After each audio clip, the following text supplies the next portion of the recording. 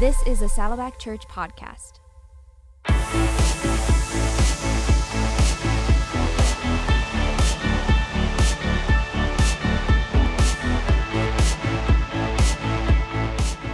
Hey friends, and welcome to Doable Discipleship, a Saddleback Church podcast designed to help you deepen your faith, or as Linda looks forward to saying to every week. It's the show that helps you grow. I'm Jason, this is Linda, and we're on the spiritual growth team here at Saddleback Church, which we love to remind you that Doable Discipleship is a part of the Saddleback family of podcasts, so make sure to go to saddleback.com/podcasts to learn about all of the podcasts from Saddleback.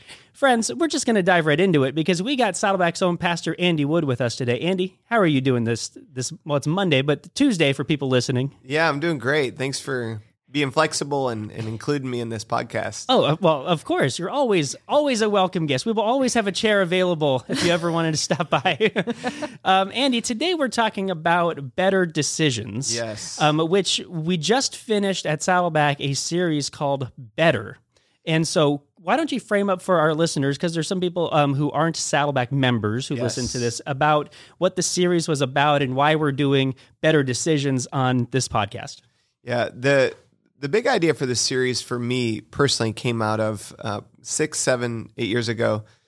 David, who's on our staff, he and I, we were in the Bay Area at the time. We hired a trainer to help us. And she's this like really strong, kind of 15, 20 years older than us woman. And she said to us, she said, when you work out, make it your goal not to have like a perfect fit body, but to get better physically. Mm-hmm. So every year get a little bit better.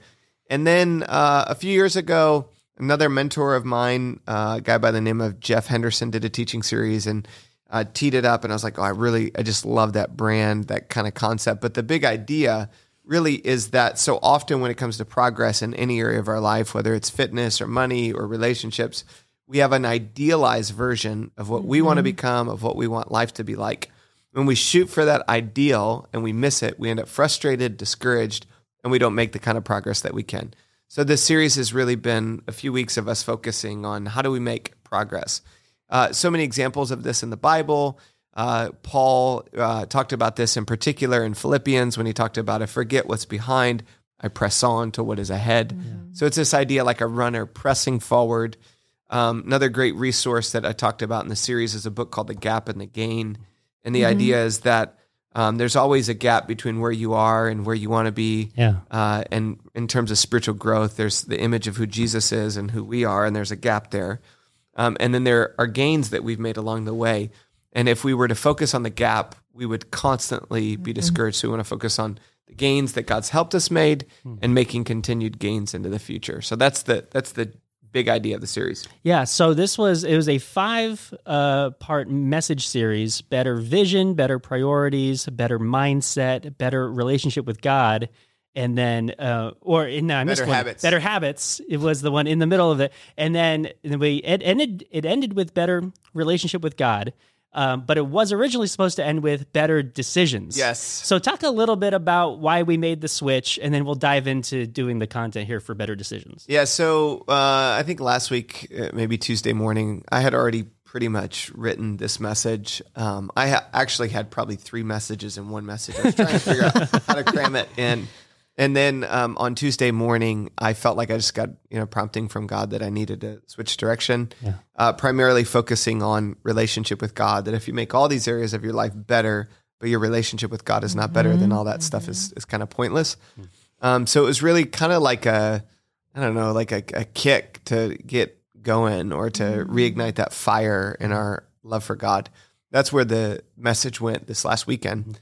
But I still felt like, man, I want to find out a way to deliver some of that helpful, better decisions content, and you guys were, and here we are, willing and able. Yes. Well, perfect. We're excited to talk about this, and so we wanted to kind of start the conversation around better decisions, around the idea that really people think about decisions already in terms of kind of 2 buckets: good decisions and bad decisions. Right? Is you can tell someone, hey, that was a bad decision, or you could praise someone for saying that was a great decision. Right. But really, what's underlying that is this definition of good and bad, and how we're looking at defining what makes good in a decision, what makes bad in a decision. So I was wondering, as you were thinking about this topic of decision making, how do we look like in this moment in terms of the culture and the place that we find ourselves in at handling these definitions of good and bad for decision making? Yeah.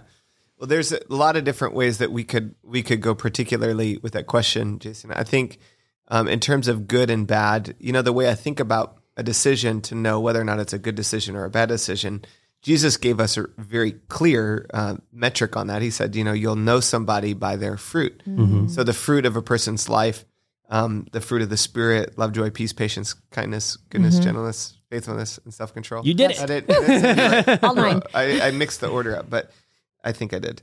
But the fruit of a person's life being, that's, a decision, wisdom based upon its fruit. That's good or bad. But also then if you go to John chapter 15, when Jesus talks about something that's fruitful, you can make it more fruitful. So our lives, God wants our lives to be more fruitful. I would think of better decisions as like, more fruitful. Good, bad is like fruit, no fruit. Better decisions is like more fruitful.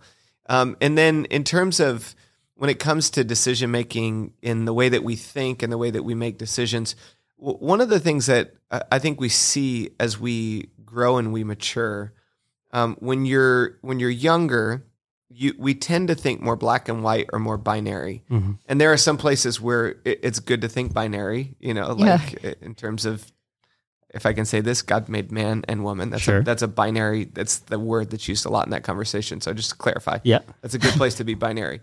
But then there are areas where there are things that maybe, I'll give you a classic example, like with your parents when you're growing up, you think your parents are really good.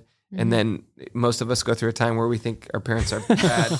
And then I haven't got there yet with my kids. Yes, I am they not still looking think forward to you're that. amazing. Yes. And they're probably like all under 10. They're 4, 2, and 5 months. They think So you're yeah, amazing. So then you go through this like almost maturing as you become an adult, where you see your parents and usually it starts when you have your own kids. You're like, oh, I see in me. I see there's good and there's wrong in me. They're held together. So you become less binary in the way you see your parents. You see the good and the bad at the same time. So in terms of decision making, there are places where things are more binary, and there are things that perhaps aren't. There's a continuum, less of like a good and bad, all right, all wrong. So how would you advise somebody, or what guidance would you give to help them see who or what they're relying on to make their decisions? What's underlying their decisions? Well, I think that there's a couple of different things that help influence decision making. Just clarify, like leverage points with decision making. One of the things I talk a lot about with my kids, my older ones in particular, who are 16 and 14, we have a lot of conversations about their friends. So the friends that they choose are influencing the decisions that they make. And I have heard this little phrase, like, you become the sum total of the 5 closest people to you. So friendship is one place. I would also say your source. So this is another conversation that we talk about in our home, where your mind, you're constantly absorbing information, knowledge. There's inputs, whether it's a teacher or it's a news source, but all of that is influencing how we think eventually is impacting what we decide. And if we're not aware of those sources that are coming in, then eventually we may make decisions that the 2 categories, and this is more binary probably than it really is, but we talk about truth and trash. You can fill your mind with truth or trash that's influencing your decisions. So all of that is just being mindful. There's the stuff on the outside that's coming at us, but then from within, we're deciding out of our own desires, good desires, bad desires, that are influencing the decisions that we make.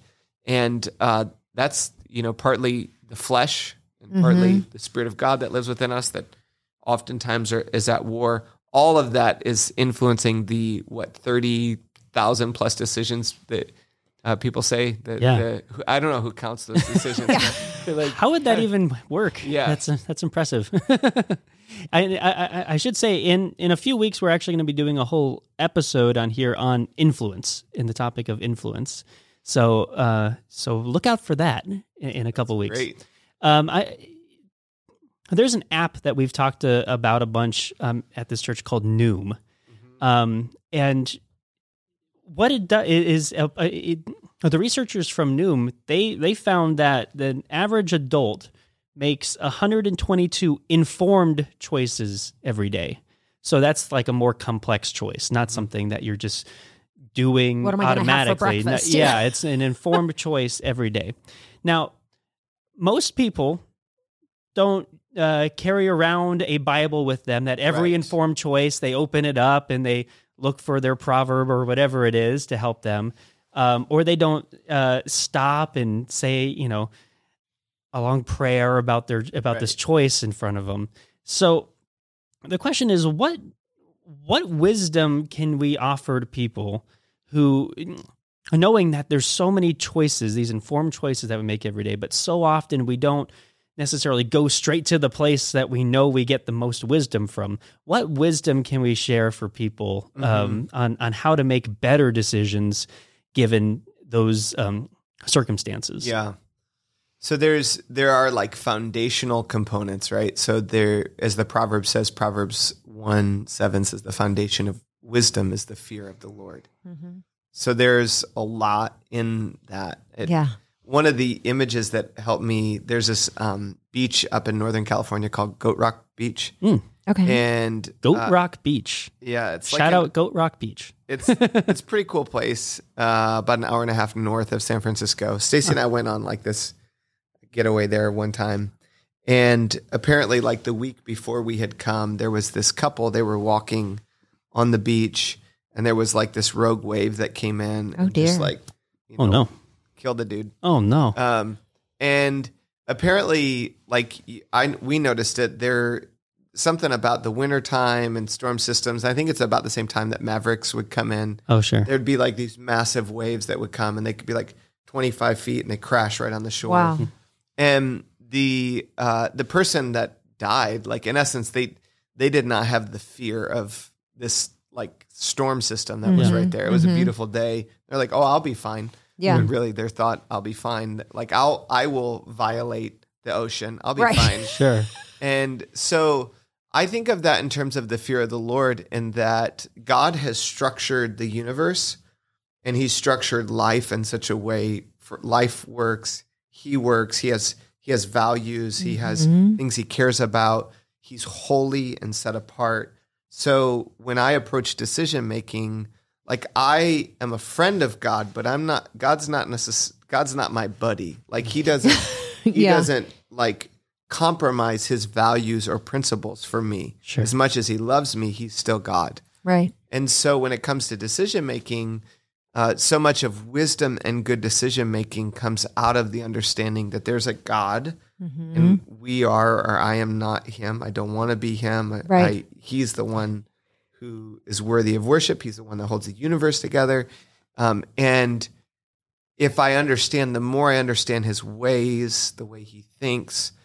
And the thing that's interesting about Proverbs is Proverbs are not the same as promises. So like God gave us the book of Proverbs as a description of how life works and how he structured the universe or the world. And you have people in their folly, they'll be like, well, I'll be the person that is prideful but doesn't suffer the consequence of that. And then eventually like life catches up, and maybe there might be one prideful person that their life doesn't become a train wreck out of 100 or 50 or whatever. And that then they're like, well, I could be that person. But humility is really I think that if you work to, as the scripture says, humble yourself before the Lord rather than like needing God to humble you, that openness to, there's another proverb that says there's a way before each person that seems right, but in the end it leads to death. Yeah. So I like to just be mindful of the fact, well, this could be that moment. Like this decision, this thing, this could be the time that ends in death. And I ruin my life or I make a stupid decision. So for me, I try to think more in terms of like, what are the principles for decision making that guide decisions that they're whether they're a rule of thumb or they're a plumb line and there are certain things that Jesus has framed in the Sermon on the Mount in particular. Sure. Like when he talks about at the end of the Sermon on the Mount, he says, if you do these things, you listen to them, you obey them, you're like a person that built your house on the rock. Yes. The storms came and it did not knock that house down. So the more, the journey for me of wisdom is trying to understand what God is like, what God teaches in his word, how life flourishes, what Jesus taught, and doing my very best to align with those things, but then allowing it to inform my decisions. So when I think of decisions, I think of big categories, and I got this from a book called The Checklist Manifesto, but I think you can see it in Proverbs as well, that there are major categories of decisions. There are simple decisions, Sure. like what clothes you wear. There are complex decisions, like if I were going to bake a cake, there would be steps. Not that I ever bake cake, but if I were going to bake a cake. And then there'd be complicated decisions, so simple, complex, and complicated. A complicated decision tends to be more relational, people-oriented, complex, more process-oriented. So the more decisions I can make before I make the decision, the better decision I'm going to make. So another good example in the Bible from this is Daniel in the Old Testament. Goes to Babylon. He's there. He's thrown into the king's court. He's offered all these food, all these drinks, all these rich, and he makes a decision like I will not defile, or he resolved not to defile himself on the king's food, and to honor the ways of God. And that resolve in his heart, I think, is one of the primary reasons why we still look to Daniel as one of the wisest people in the Bible, because he's like, okay, I will not. Pressure's going to come. So I try to think in terms of, like, we have covenant here for staff members, right? And like one of the covenant items that I think is wonderful and beautiful and important, I never want to find myself alone in a room with a woman. And the reason why is because I don't ever want to have to make a decision about what do I do. I'm not on an elevator alone with other than my wife or my daughter or my mom. And that some of those resolved decisions make thousands of other decisions, and our willpower, our decision-making muscle is like a muscle that gets fatigued. Yeah. So you've heard the little acronym HALT: hungry, alone, lonely, tired.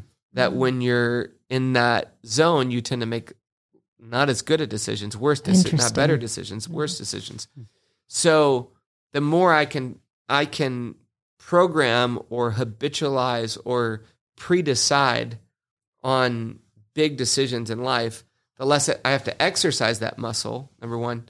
Isn't it interesting, like when you're trying to do a diet, you're more exhausted than when you're fasting, like emotionally with decision making, because you're constantly like analyzing everything when you're on a diet, but when you're fasting, you're like, oh, I'm not eating anything. I don't have to make that decision. So trying to decide in advance as many decisions as possible. I can't even remember what your original question was. No, it's perfect because we were talking about ways to help people make informed decisions. Yeah. And I think that reminder is so important to people that that it can take time to build up that muscle and to make those early decisions, so that knowing that future you is going to benefit from you having made some earlier decisions. And it's worth to take that time, and knowing that you're not going to get it all right away. There's going to be things that you think about later, be like, oh yeah, I need to do this or make this decision now, knowing that in the future that'll come. And so it's not like you're going to sit down and say, I'm going to make every decision of my life right now in advance.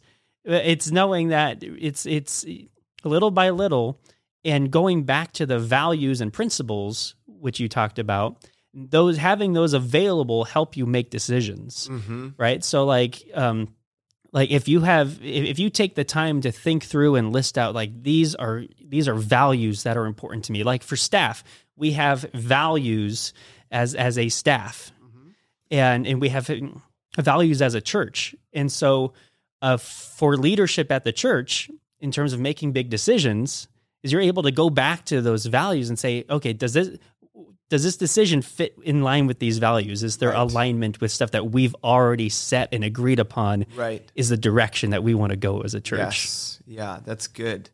Yeah, and I think that there's a handful of those that are so powerful that you can like shape your own mind and your thinking on in advance. So let me give a couple examples. Yeah. Like this part of the brilliance of the purpose-driven life, right? Like the 5 eternal purposes of God, to know, oh, God made me for worship. God made me to grow. God made me for community. God gave me a shape to make a difference. God made me here to put me here to share the difference that he's made in my life. So that can inform my decision making.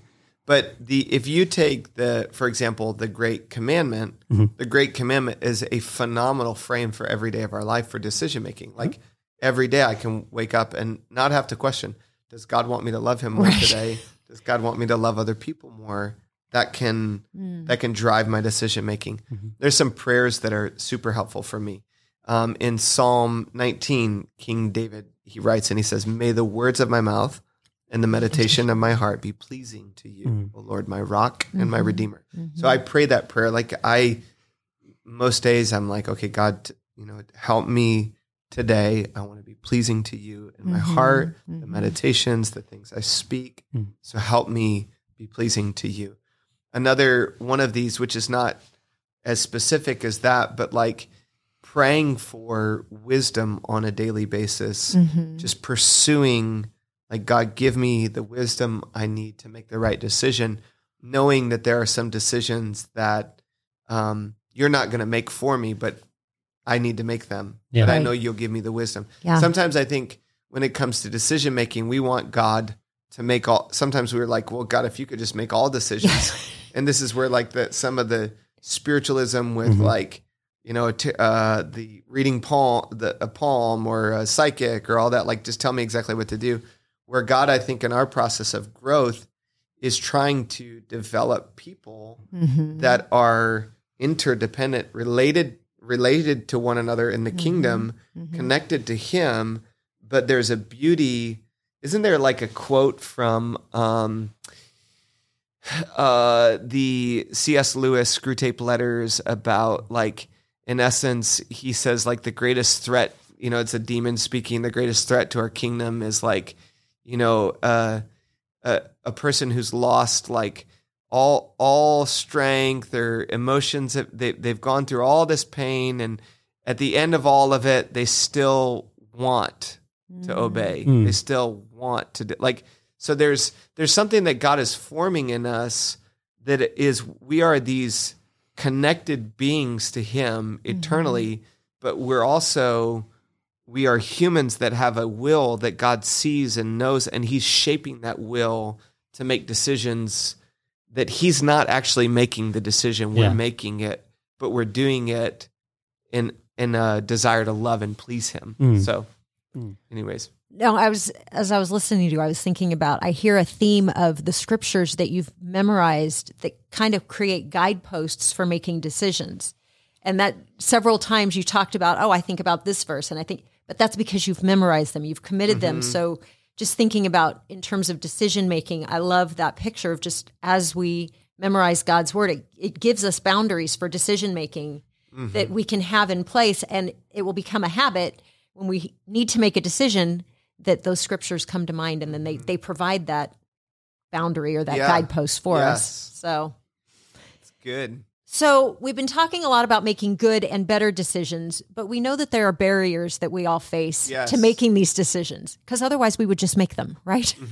So what are some of the barriers that people face when it comes to making better decisions? Yeah, this is kind of funny because I wrote a part of my sermon on that a while ago, and then you guys found that in my notes that I had totally forgotten about, which was really good that you did. Because so I originally, like 2 months ago, when I was thinking about this sermon, the thing that came to mind was what gets in the way of of better decisions. And so if you take the fear of the Lord is like the foundation, you could inverse that, right? You could and I would venture to say the inverse is pride. Yeah. So if I think I know all the answers, I think my way's the right way. Pride to me is like that's the biggest barrier to making good decisions. So that's one.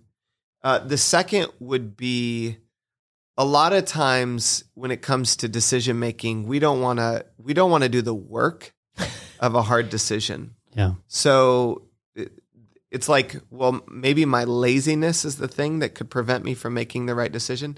I remember one time in a staff meeting, this was in that Saddleback. I was gonna, Yeah. say, okay, now I'm picturing. Telling stories on us. We were talking about like adding services, and it was so clear, like, we were max capacity, and everybody's like thinking through the implications of if we add a service and all the work that's going to have to do.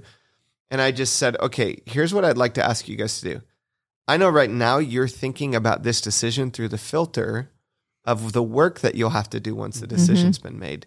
So I'd like to ask you for just a moment to put aside what is the work that is going to be required with this decision, and just ask the question, what's the right decision?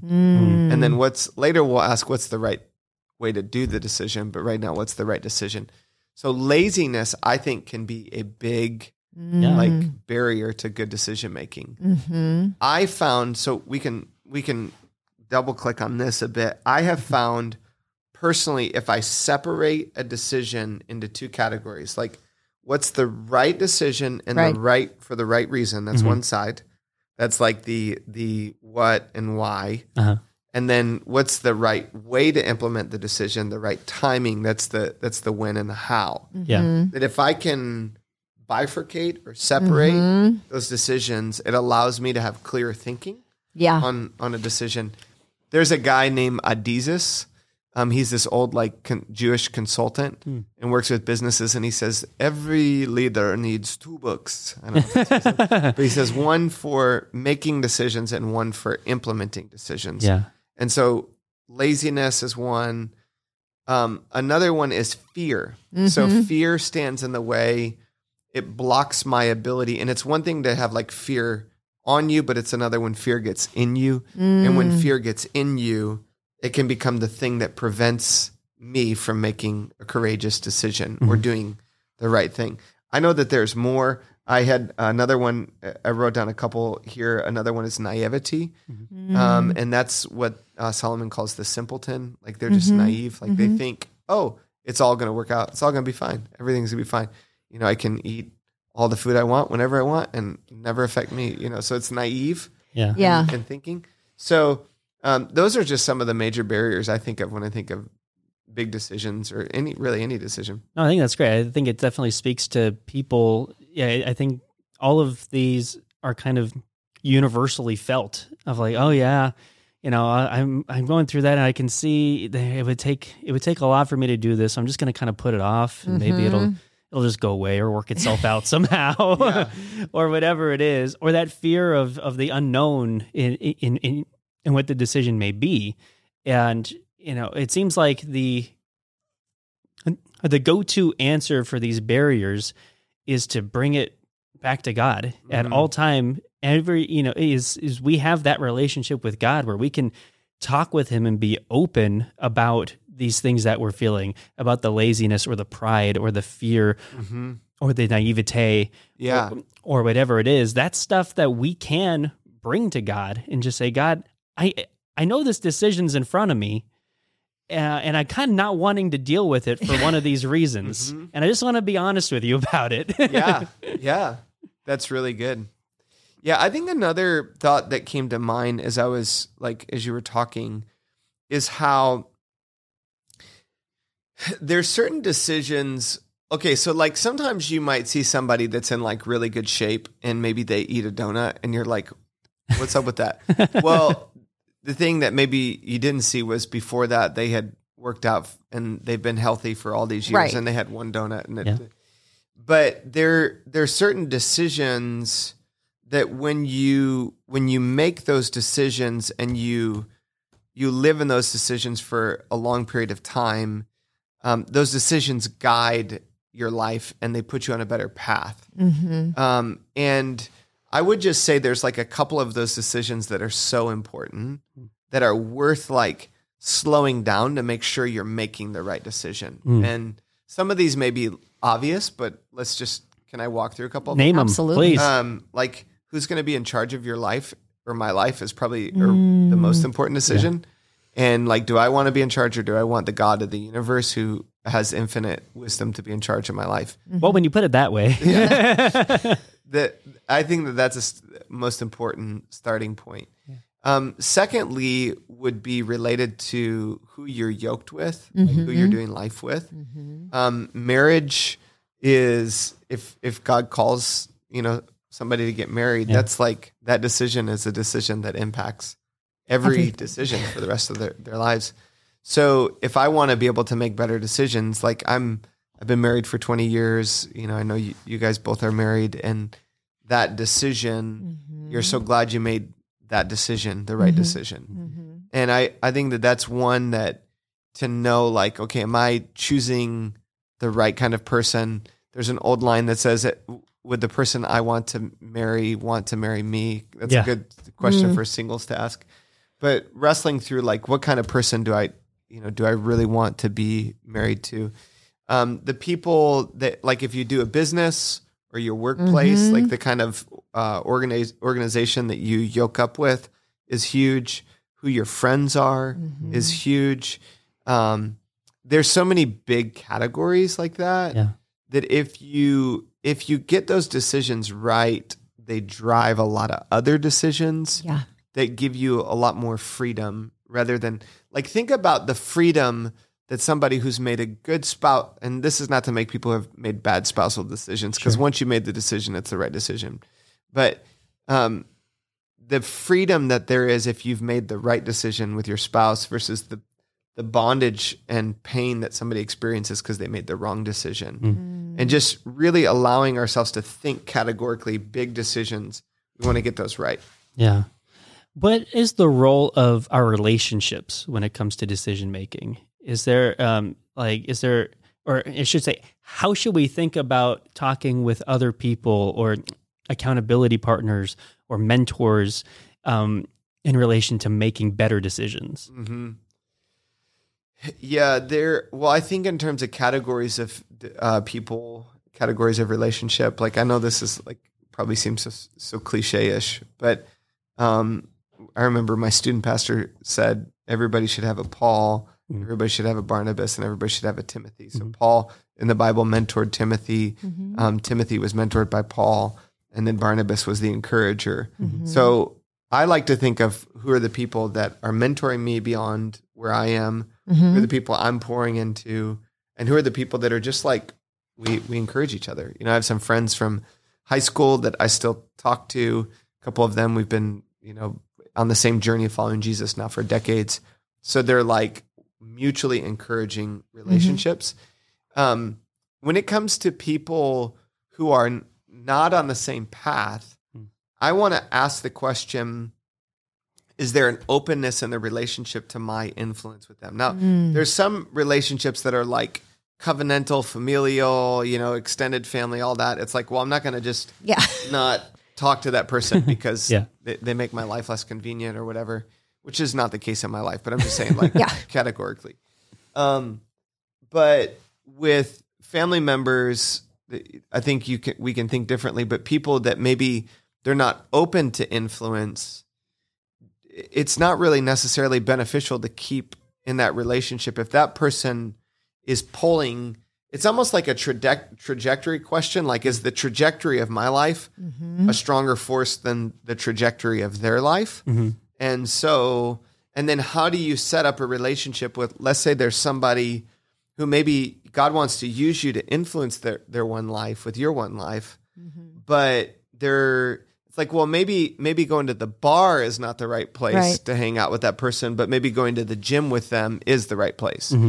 And taking the relationship out of like, oh, well, this is my best friend that I am with all the time versus like putting that relationship in an appropriate place in my life and then saying, who are the people that are influencing me? This is why small groups are so important because those small groups influence us towards following Jesus. Yeah. what for people who may have who may know, like, I made a bad decision, or they're in this place of fear, like, I don't know if the decision that I made was good or not. If for people who are listening and trying to process maybe some recent big decisions, whether they be complex or complicated, and they're starting to question that, what sort of advice or wisdom do you think you could give them on how to move forward with the decisions that they're questioning? Mm-hmm. I would first ask the question, did I make a covenant? So if I made a covenant, then the way I handle that relationship is very different than if I made a contract. Sure. So like in employment, it might be a contract. Mm-hmm. A marriage is a covenant. Yeah. Having a kid's a covenant. Yeah. You're like covenantally committed to that relationship. Yeah.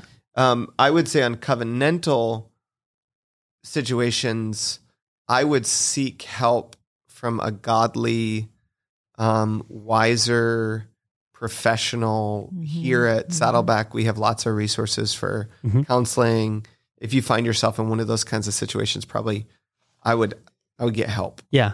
On contractual, I would want to know, like, okay, what are the commitments I've made? And what's the net effect on my soul long-term for keeping or not keeping this decision, this commitment? So, sometimes you get in a contract, you can negotiate your way out of a contract. Or if you find yourself in a contractual situation that is destructive, like you took a job on for more money, but then you got to the job and they're asking you to be dishonest and It's like, okay, well, I want to try to get out of that situation.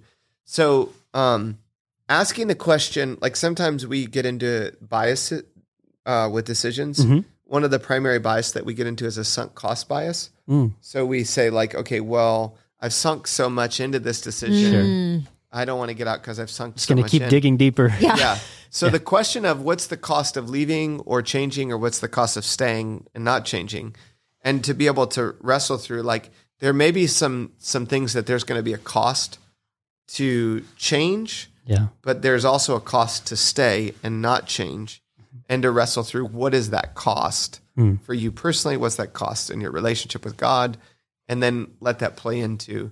It's a little bit more principled. I don't know if you want me to be more practical than that. No, but that goes back to exactly where you started with those pre-decisions, things that you decide in advance. Because if you decide that your relationship with God and your relationship with your spouse are going to be a certain way, when you find yourself in a situation that the cost might be that it's causing you to act in violation of those pre-decisions, then those would be helping to guide you and say, yeah, it's going to cost me to leave this thing, but it's going to cost me more to stay. And it's going to violate those things that were so important to me that I pre-decided them. So I think, again, I'm fascinated by the idea of the pre-decision. I'm just, my mind is going, how many times, and in parenting too, just how we teach our kids, pre-decide that. Would be nice if we could pre-decide for our kids, but we can't. That's not a thing. Mine are grown up. You can't. And I want to mention in the show notes below, we'll link to some resources from Saddleback, like Celebrate Recovery resource, and saddleback.com/care. So if you're around and you're struggling with decisions that you made that put you in a place that you're not happy with, those might be resources for you to look into. For people who are listening to this, who may have heard what Linda was just talking about the pre-decision and everything, what is a good first step or some next steps for people to really start to apply everything that we've been talking about in making better decisions? Yeah. I would say to make it a lifelong goal to pursue wisdom. And I know that's like a bigger, like, master, why versus like very tactical. But when I was maybe like early 30s, I remember I had a couple of mentors that they had talked about how they read the Proverbs a chapter a day, in particular in your 30s, because your life comes in that, for some reason in that decade, depending on when you start having kids and get married and all that, a lot comes at you really rapidly in that decade of life. You're building, and you need wisdom in that season of life. I mean, need it in every season, but that season for me in particular, I need it. I'm in my 30s. I can attest to this. Yeah. I survived my 30s. And yes. I just came out of my 30s. That pursuit of wisdom is so important.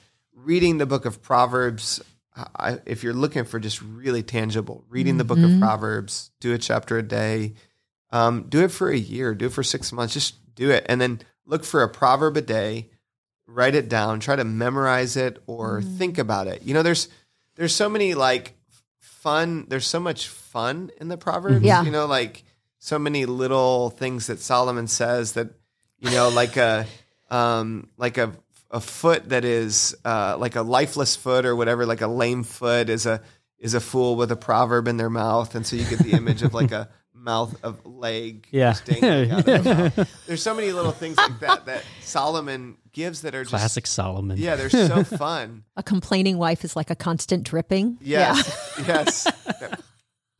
I can say that one. You memorized that one, Linda. It's a good reminder. I also believe asking God for wisdom, just saying, God, I need your wisdom, and he gives it. What I have discovered in my journey is like when Solomon talks about the way of God's wisdom, like just being delightful and it's pleasant. And so I think what happens as you, it's not that it's like when you're eating healthy. I find this to be true for myself. Like if I get on a roll, the less desirable foods they're not as desirable, like, you know, all the junk food, but I could still get back there. Like I could still break through that wall. But I find that to be true with living according to God's wisdom, that, you know, there's just so much, the way of God with his wisdom is there's such a benefit to you. I'll give you a good example of this. Like in our transition here at Saddleback, I've talked to a lot of other people who have gone through transition. One of the things that I'm deeply grateful for Pastor Rick and Kay and their leadership and the foundation. I've made a deep commitment in my heart before God and our church to honor them with my words. Like, everything that comes out of my mouth, I want it to be positive and honoring and gratitude and all of that. And, you know, it's like you could look at that and you could be like, well, that's so godly, you know, but there's also its benefits. There's a benefit of what it does culturally to our church and how it makes my job easier as a leader. Yeah. And so that's the way God structured life to work, that when you do things God's way, it's like life is better. It works better. It's not that there's not pain. It's not that there isn't hardship and difficulty, and we live in a broken and fallen world, but the ways of God they're more delightful. And so to train our soul to want more of God's ways and wisdom in our life, I think comes out of that daily, like, seeking to understand God's heart and his wisdom and asking him daily for wisdom. And then I would just ask myself, what are the big categorical, like what are the top 3 to 5 decisions that I'm going to make in this season of my life, and try those big decisions to major on the major decisions and experience the forward momentum of that, to know that actually helps drive a lot of other decisions in our lives. Yeah, I love that. And I want to point out too, we'll put in the show notes the link to a page that we have called Better Resources. So it's a list of resources that our team put together around these different areas of health: your spiritual health, relational health, emotional health, vocational health, physical health, financial health, and educational health. And so it's just opportunities, because all of these messages in this series, better vision, better habits, better priorities, all of these things that you start to take some ownership of will help you make better decisions. All of these practices, better mindsets, all of these things, if you start to live out just looking at getting a little better in these areas, will impact the way that you think about your decisions. Yep. So these resources will help go with that too. Awesome. Andy, this was your message that you wanted to share. So is there anything else that we didn't get to cover that you wanted to make sure got shared with this? First of all, thank you guys. Thank you, Linda. Thank you, Jason, for including me in this. Of course. Thank you for your hard work and faithfulness. You guys have been at this for a while now. It'll be 6 years this year for Doable. Yeah. It's amazing. So you've been so faithful and you're helping so many people. So thank you for that. Of course. And I'm grateful to be on this show. I'm grateful to be a part of Saddleback and this team, and just pray that this helps somebody. Well, we love having you. Thank you so much, Andy, for your time. And don't forget, friends, this coming weekend, if you're listening to this weekend, starts the One Life campaign at Saddleback Church. So you can find out a lot more about that. Applause for One Life at saddleback.com/OneLife. And and make sure to come back next week. Next week, we'll be talking about spiritual warfare. So enjoy that conversation. Nice. And friends, we love you, and we'll be back with you again next week.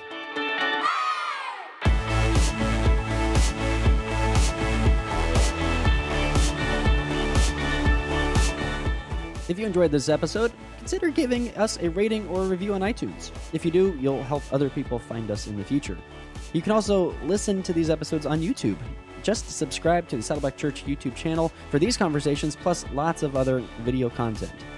And if you are already listening to us on YouTube, subscribe to the Doable Discipleship podcast on Apple Podcasts or your favorite podcasting app so you can listen in the car or wherever else you go. Don't forget to visit saddleback.com/doable to check out all of our previous episodes. And you can go to saddleback.com/grow to find spiritual growth resources and view a calendar of upcoming events. Lastly, you can always get in touch with us by emailing maturity@saddleback.com. Send us your thoughts, send us your questions, your Bible questions, your life questions, whatever. Who knows? Your question might just inspire an upcoming episode. Thanks again for tuning in to Doable Discipleship. I'm Jason Whelan, and I hope you'll join us again next week.